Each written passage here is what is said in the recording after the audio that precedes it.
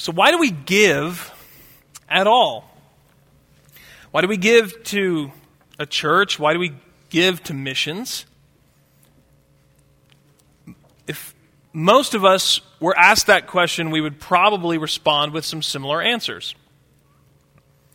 Many of us assume that the only reasons we should give, for instance, to Fellowship Baptist Church, are to help pay the expenses of this ministry, and not just to pay the expenses, but to do so that we can do ministry here, so we can reach people, so we can help our community.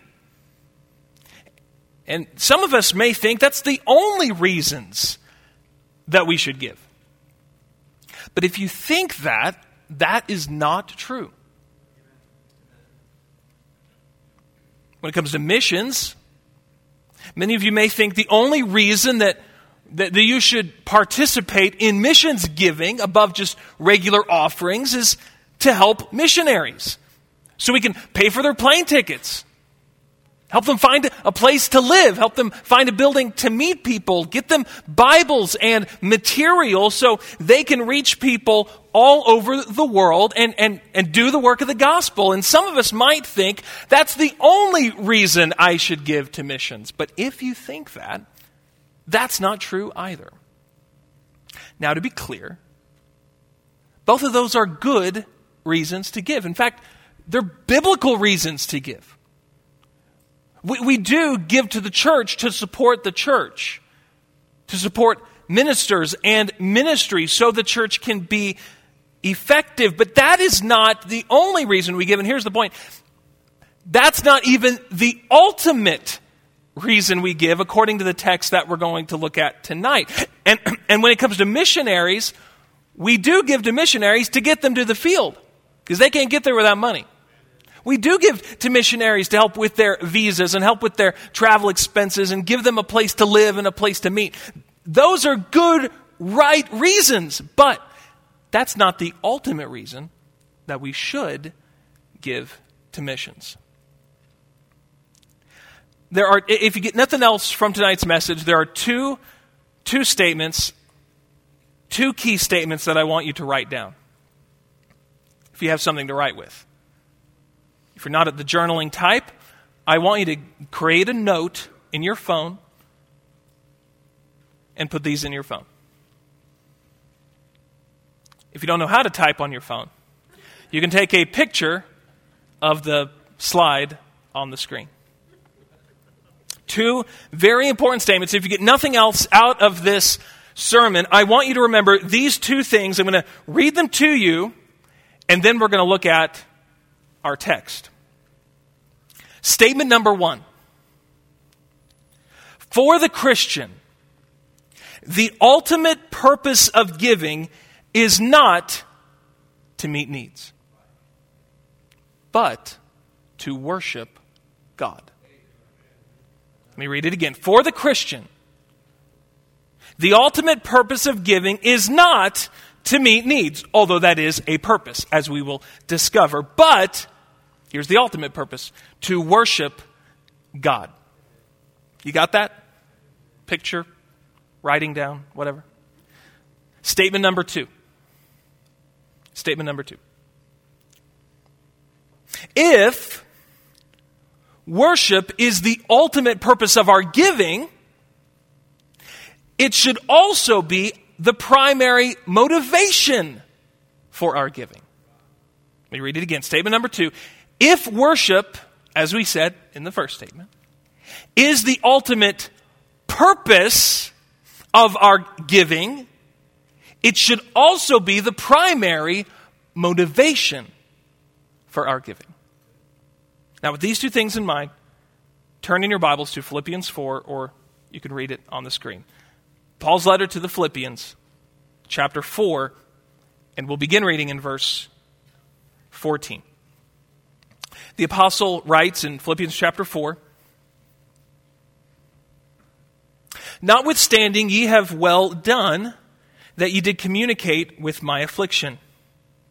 Now ye Philippians know also that in the beginning of the gospel, when I departed from Macedonia, that no church communicated with me as concerning giving and receiving, but ye only. For even in Thessalonica, you sent once and again unto my necessity. Not because I desire a gift, but I desire fruit that may abound to your account.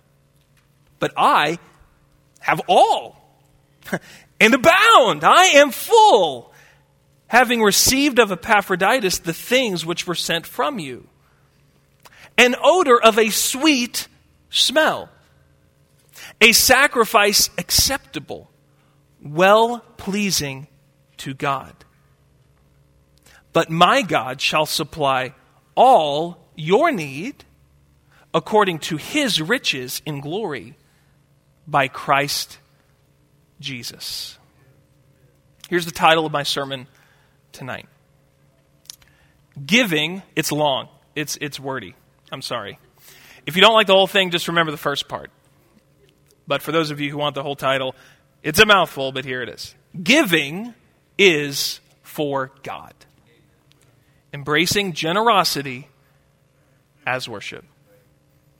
Bow for me for just a quick word of prayer. Father, we're not here to just hear the voice of a mere man, but to hear you speak to us through your word.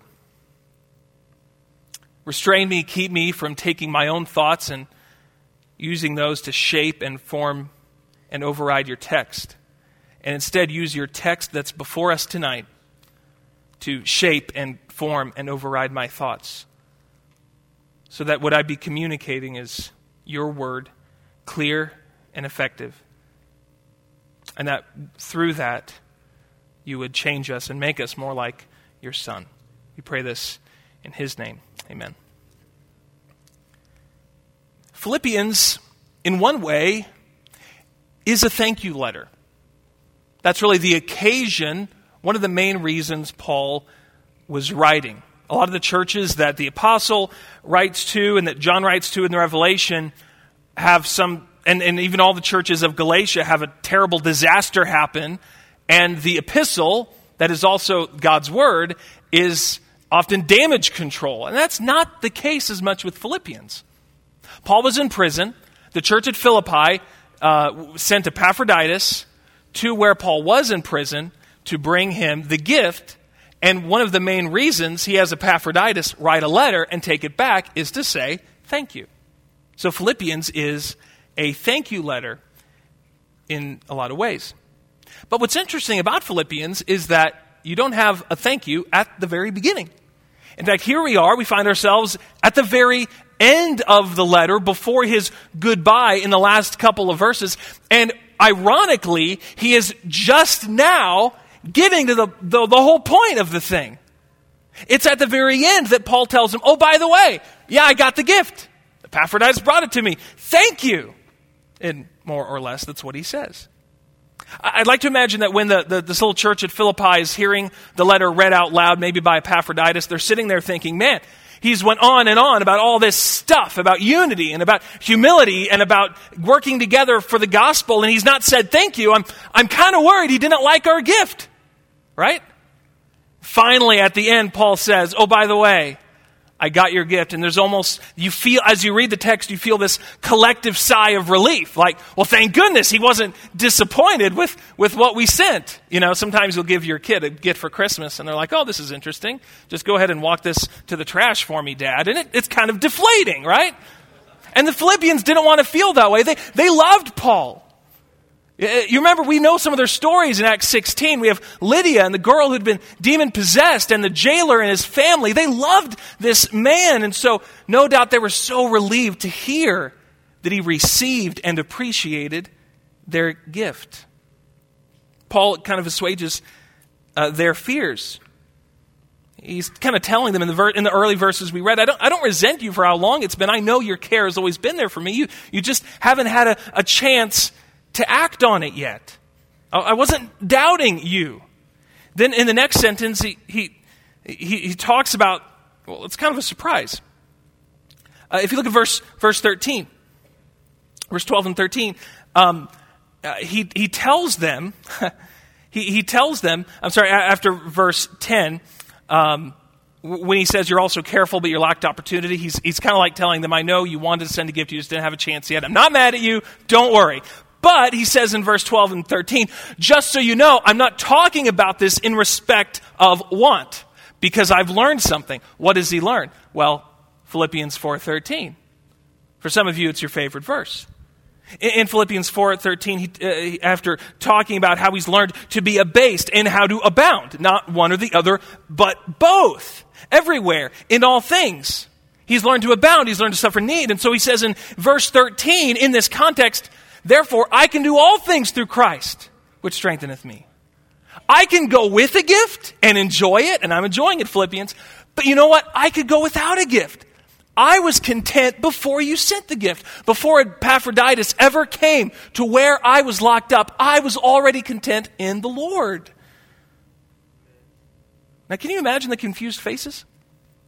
Can you imagine the confused faces?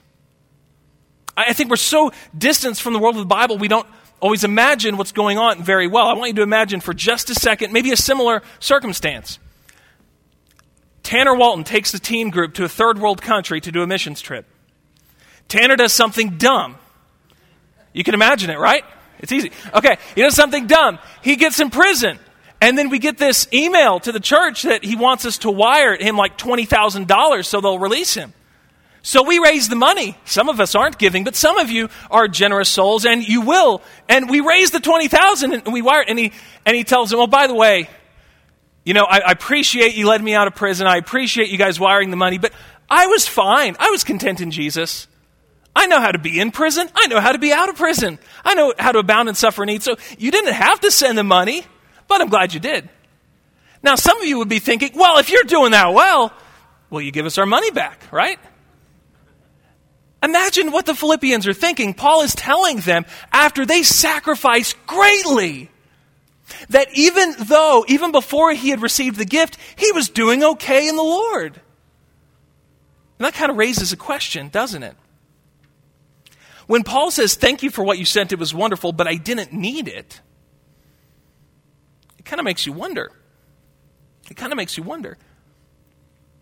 And it made them wonder, if Paul can feel this way in any situation, if this is how God takes care of his missionaries, if this is how God takes care of his apostles, if this is how God takes care of his ministries, that even in unimaginable circumstances they have this contentment, why did we give anything at all? So with chapter 4, verse 13, fresh in their ears, because they would have heard all this in one sitting, the believers in this church are bewildered. And we know they're bewildered because he's going to answer the question that they're asking in their minds. They're bewildered thinking this: if the ultimate purpose of our generosity was not to meet Paul's needs, then what is the purpose of our generosity? If God was going to take care of Paul, whether we sent him the gift or whether we didn't send him the gift, then at the end of the day, what's the point? We can apply it to our own situation, can't we? If you stop giving to your church, are God's churches just going to sort of like disappear? Is Christianity and the gospel just going to disappear because you didn't give money? Or will God keep it going? God will keep it going, won't he? If there's a missionary that God wants to be in another country where he can preach the gospel and he can reach people and plant churches, and we decide not to take him on, is God going to get that missionary to the field? Yeah. So it raises a question. If you have a big enough view of God, as Paul is giving them here, then you're going to, at some point, you are going to ask, if God takes care of his ministries and his people and his servants so well, then why should I give at all? That is really the question of our text. Paul begins to answer, beginning in verse 14, and verses 14 through 17. Paul's answer to that question starts in verse 14, and here's what he tells them first. Number one, their generosity was not a waste. Their generosity was not a waste. He wants them to know this was not foolish. Hey, yes, I can do all things. Yes, I know how to abound in suffer need. I know how to do well in prison, out of prison. I know how to do well when I'm getting gifts and when the gifts stop coming. But listen, Philippians, verse 14, notwithstanding, despite all of that, you still did the right thing. You did well because you gave to my need, my affliction, my hurting, my problem. You did the right thing by giving to me, even though God takes care of me. You see, it wasn't a waste. It wasn't pointless. And then look at verse 15. Look at verse 15. He reminds them, he doesn't want to sound ungrateful. He doesn't want to sound like he doesn't care. He doesn't want to sound like he is unaware of their sacrifices. So he reminds them, they've been with him from the very beginning. Even when he was in Thessalonica, they were helping him. Even if you notice verse 16, even when Paul wasn't there, when he wasn't available, they were giving to him even when he wasn't preaching and teaching to them. They had this sort of contractual relationship going on, it seemed. He would preach and teach. He would lead the church. He would help them. He would encourage them. He'd show them the way of Jesus. They would help support him. And even when he was in Thessalonica, unable to do his part of the deal, they still supported him as if he was still there ministering to them. So Paul is saying in verses 15 and 16, hey, I know how much this has cost you. I know it's been a sacrifice. I haven't forgotten what you've done for me. When I talk about I can do all things through Jesus, I'm not being ungrateful. I'm not minimizing what you've done. I'm not minimizing all that you have done for me. Your generosity was good. Your giving was right. But why? Why, Paul? If we have this big view of God, we understand God takes care of his people, God takes care of Paul, God takes care of his ministries. If that's true, Paul, if you can abound in any situation, then how is giving not pointless? How is it not a waste?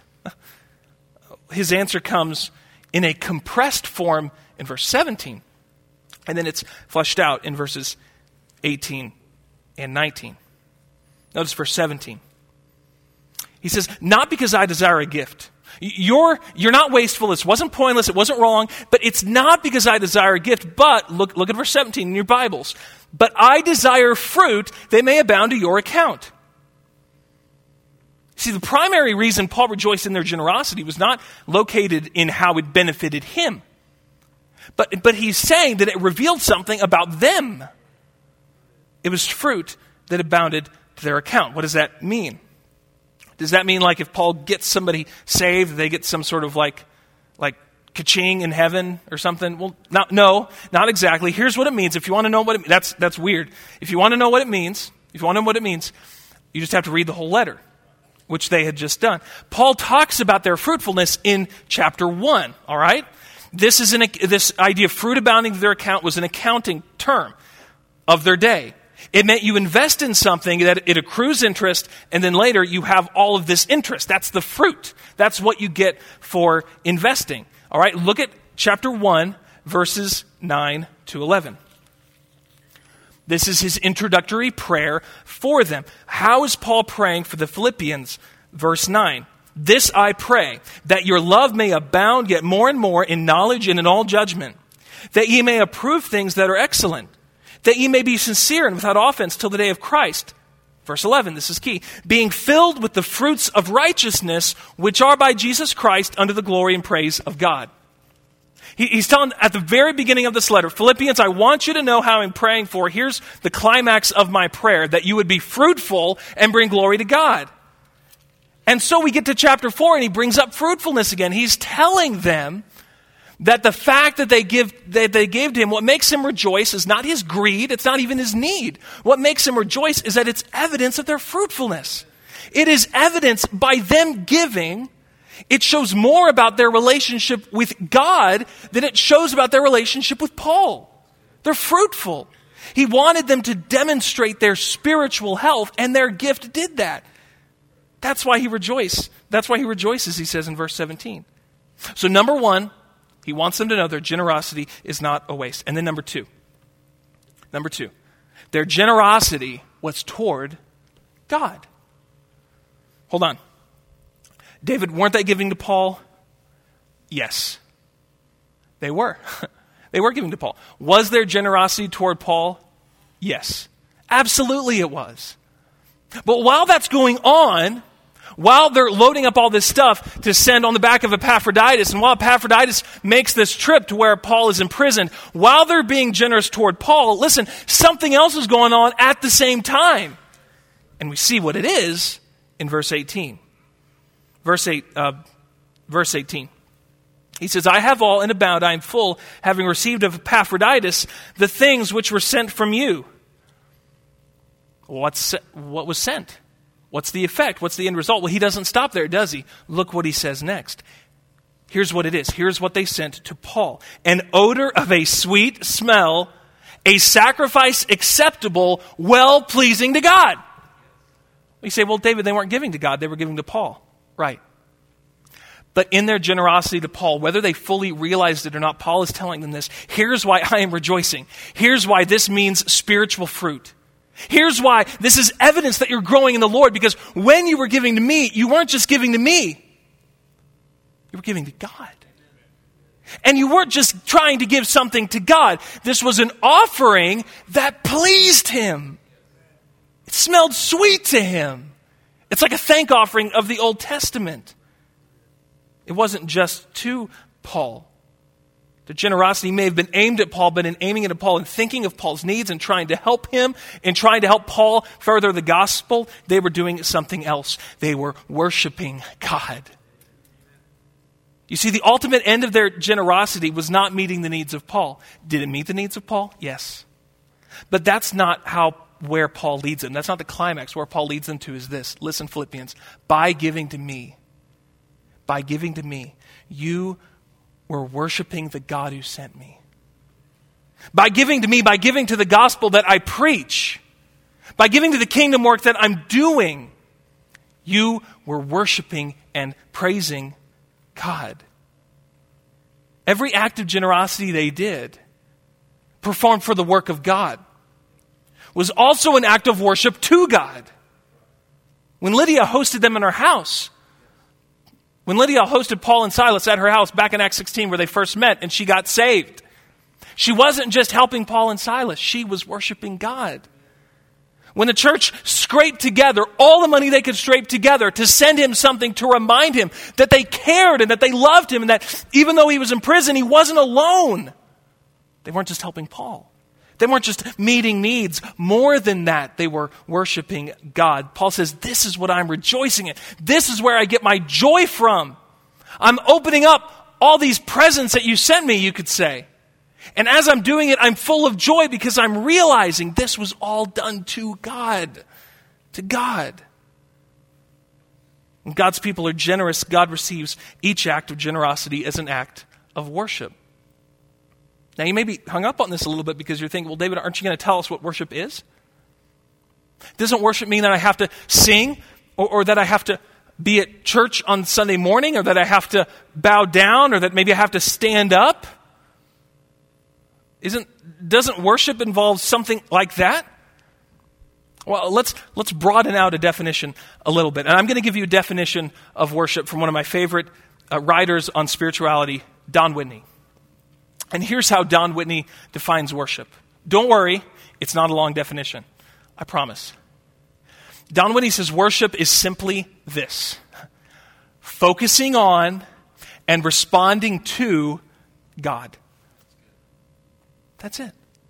So yeah, when we came in this morning and we were singing, and I hope you were singing, even if you can't sing well, you can sing out of love for God.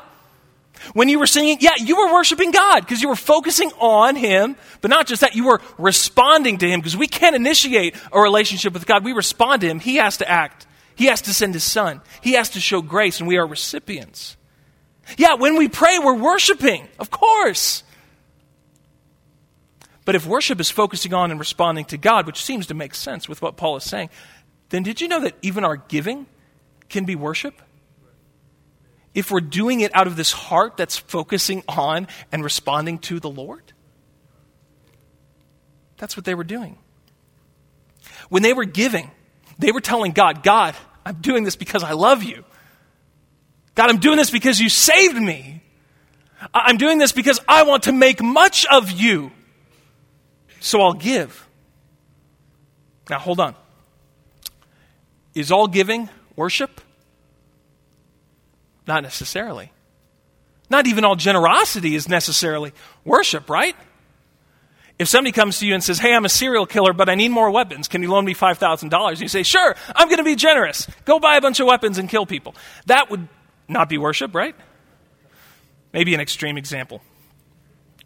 There's a lot of things we can do even with other people and be generous, but it's not necessarily an act of worship because it's not what Paul is talking about here.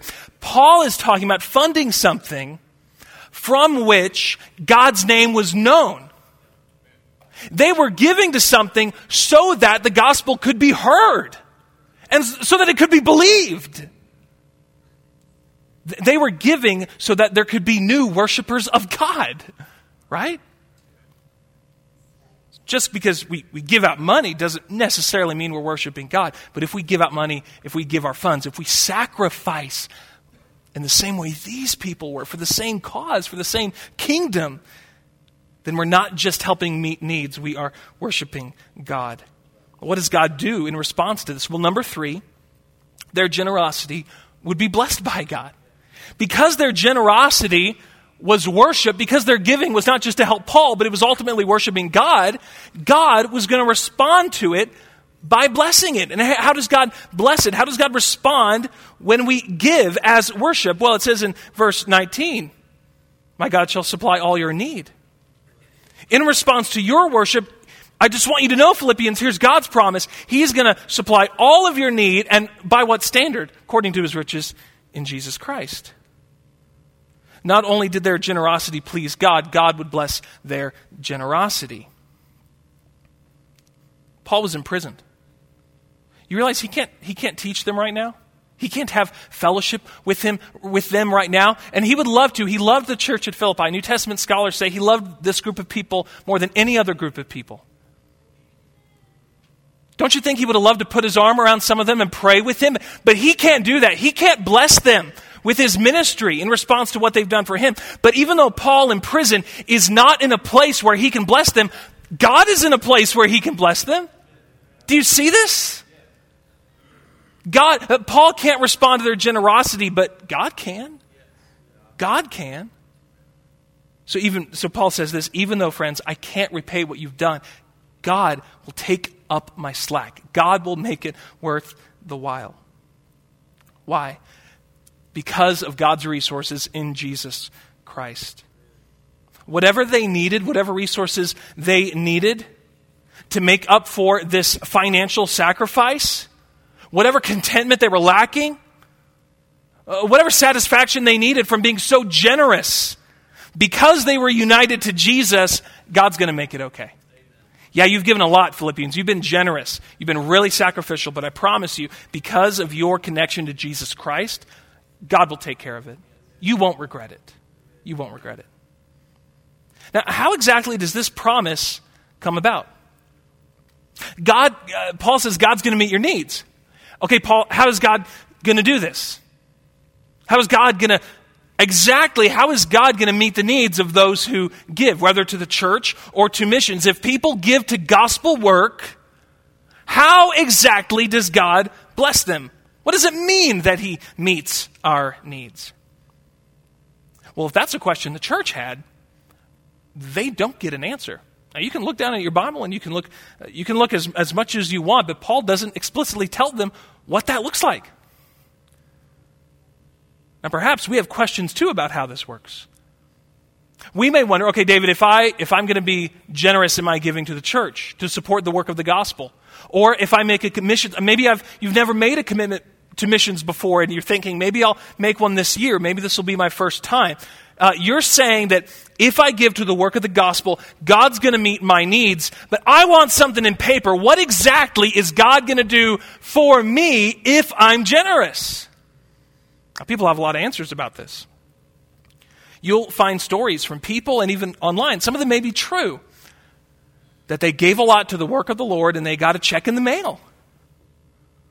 Or random money just showed up, or they got a raise for more than they gave. There could be all kinds of things like that happen like that. I'm not saying those things don't happen. I've met enough people I genuinely trust. I think those things do happen, but that is not what Paul is talking about.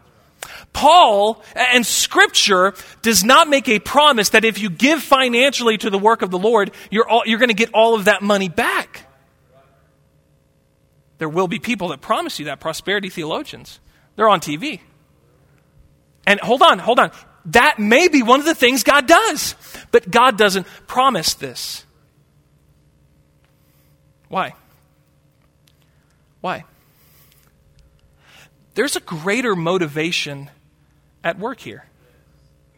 There's a greater motivation, and that is worship. Why doesn't Philippians 4:19 tell us exactly what it's going to look like for God to meet our needs? Do you think it's possible that worshipers don't ask those kinds of questions? Hold on a second. When you came into church today, if you came to worship, let's just assume you came to worship.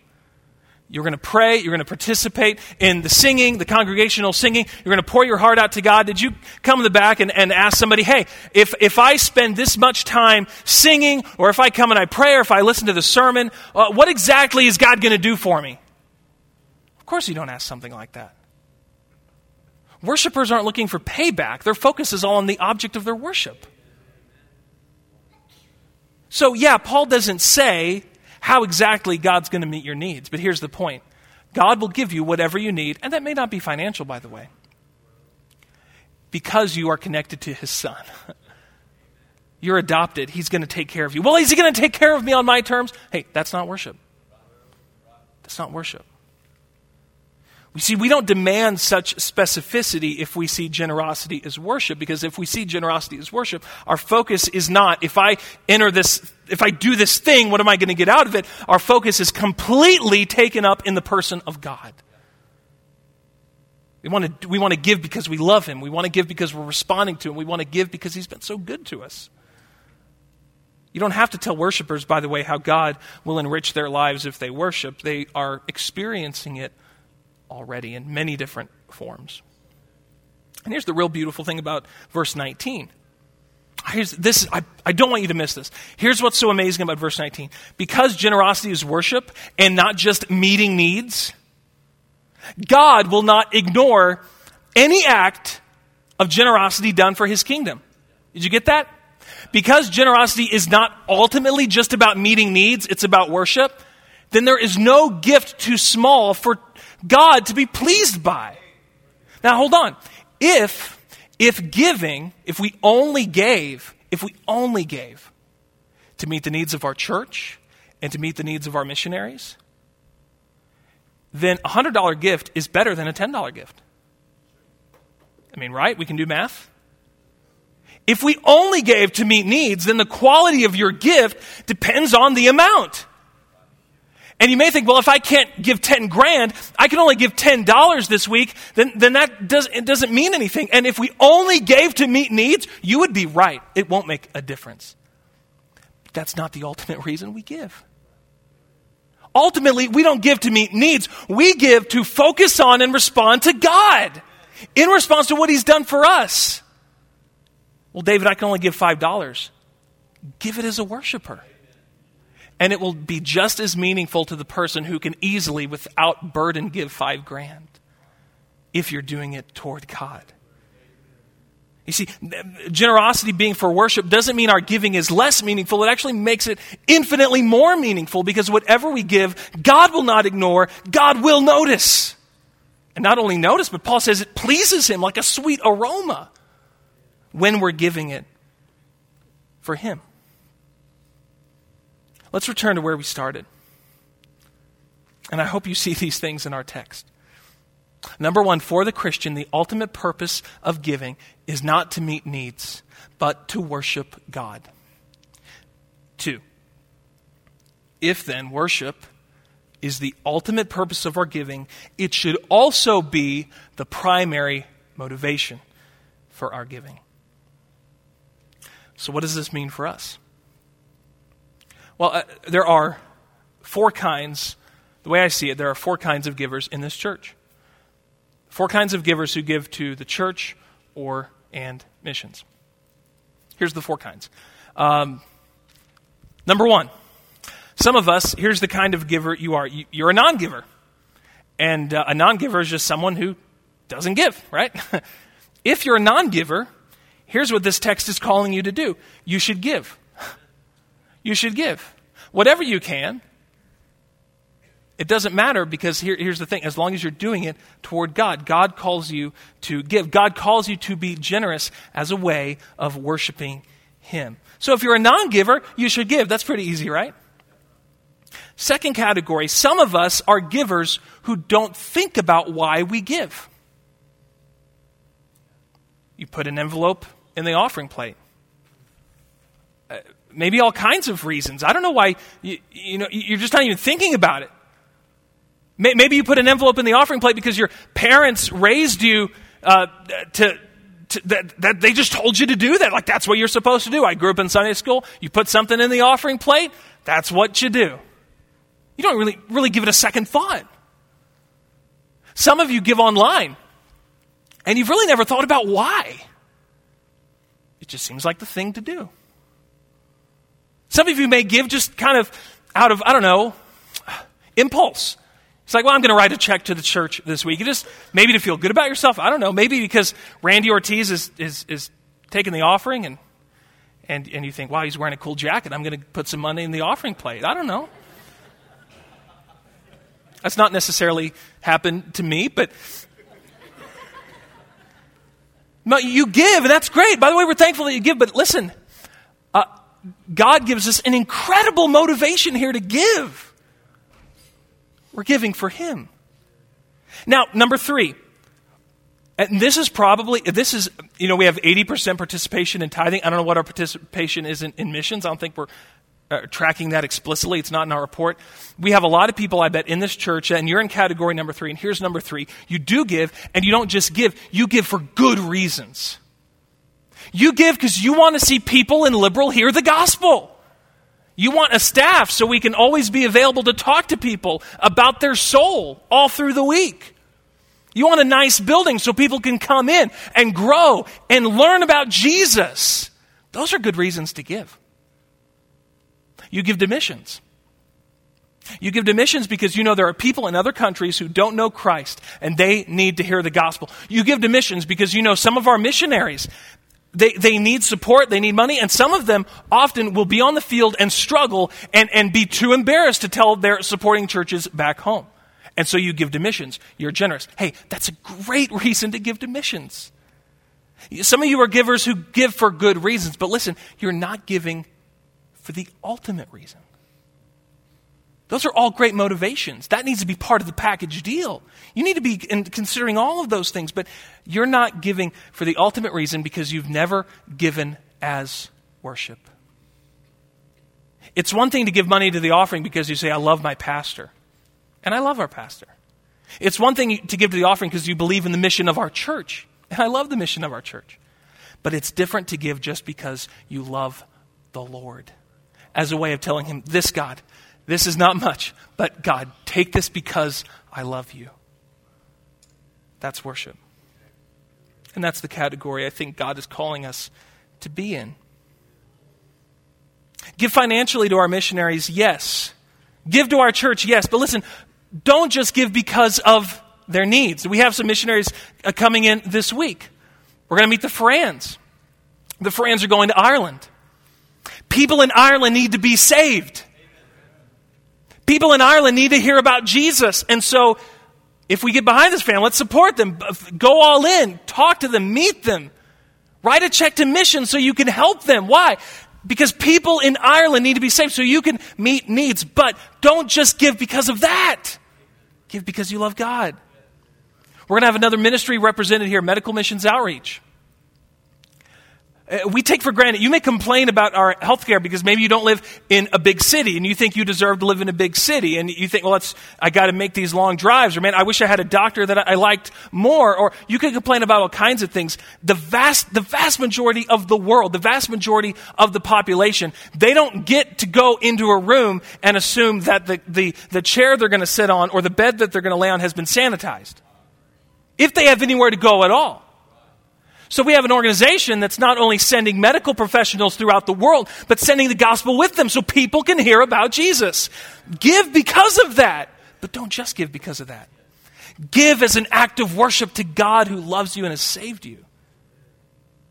Benjamin and Bernice George are going to be here this week. We're going to meet them. Bernice grew up in Argentina. Benjamin grew up most of his life in Argentina as a missionary kid. Now he's a missionary. They're going back to reach people. They're going back to plant churches. We need churches in Argentina. Don't we? We need the gospel to be heard in Argentina. So yes, give so more people in Argentina can hear about Jesus. But don't stop there. Give out of worship to God. If you have been giving financially for good reasons, but maybe not the ultimate reason, will you invite the Spirit to change you? David, are you asking us to give more money? No. If that's how you're hearing this message, you've completely missed the point. No, I'm not asking you to give more money. I'm asking you to rethink why you give what you give. Well, how exactly does this worship God?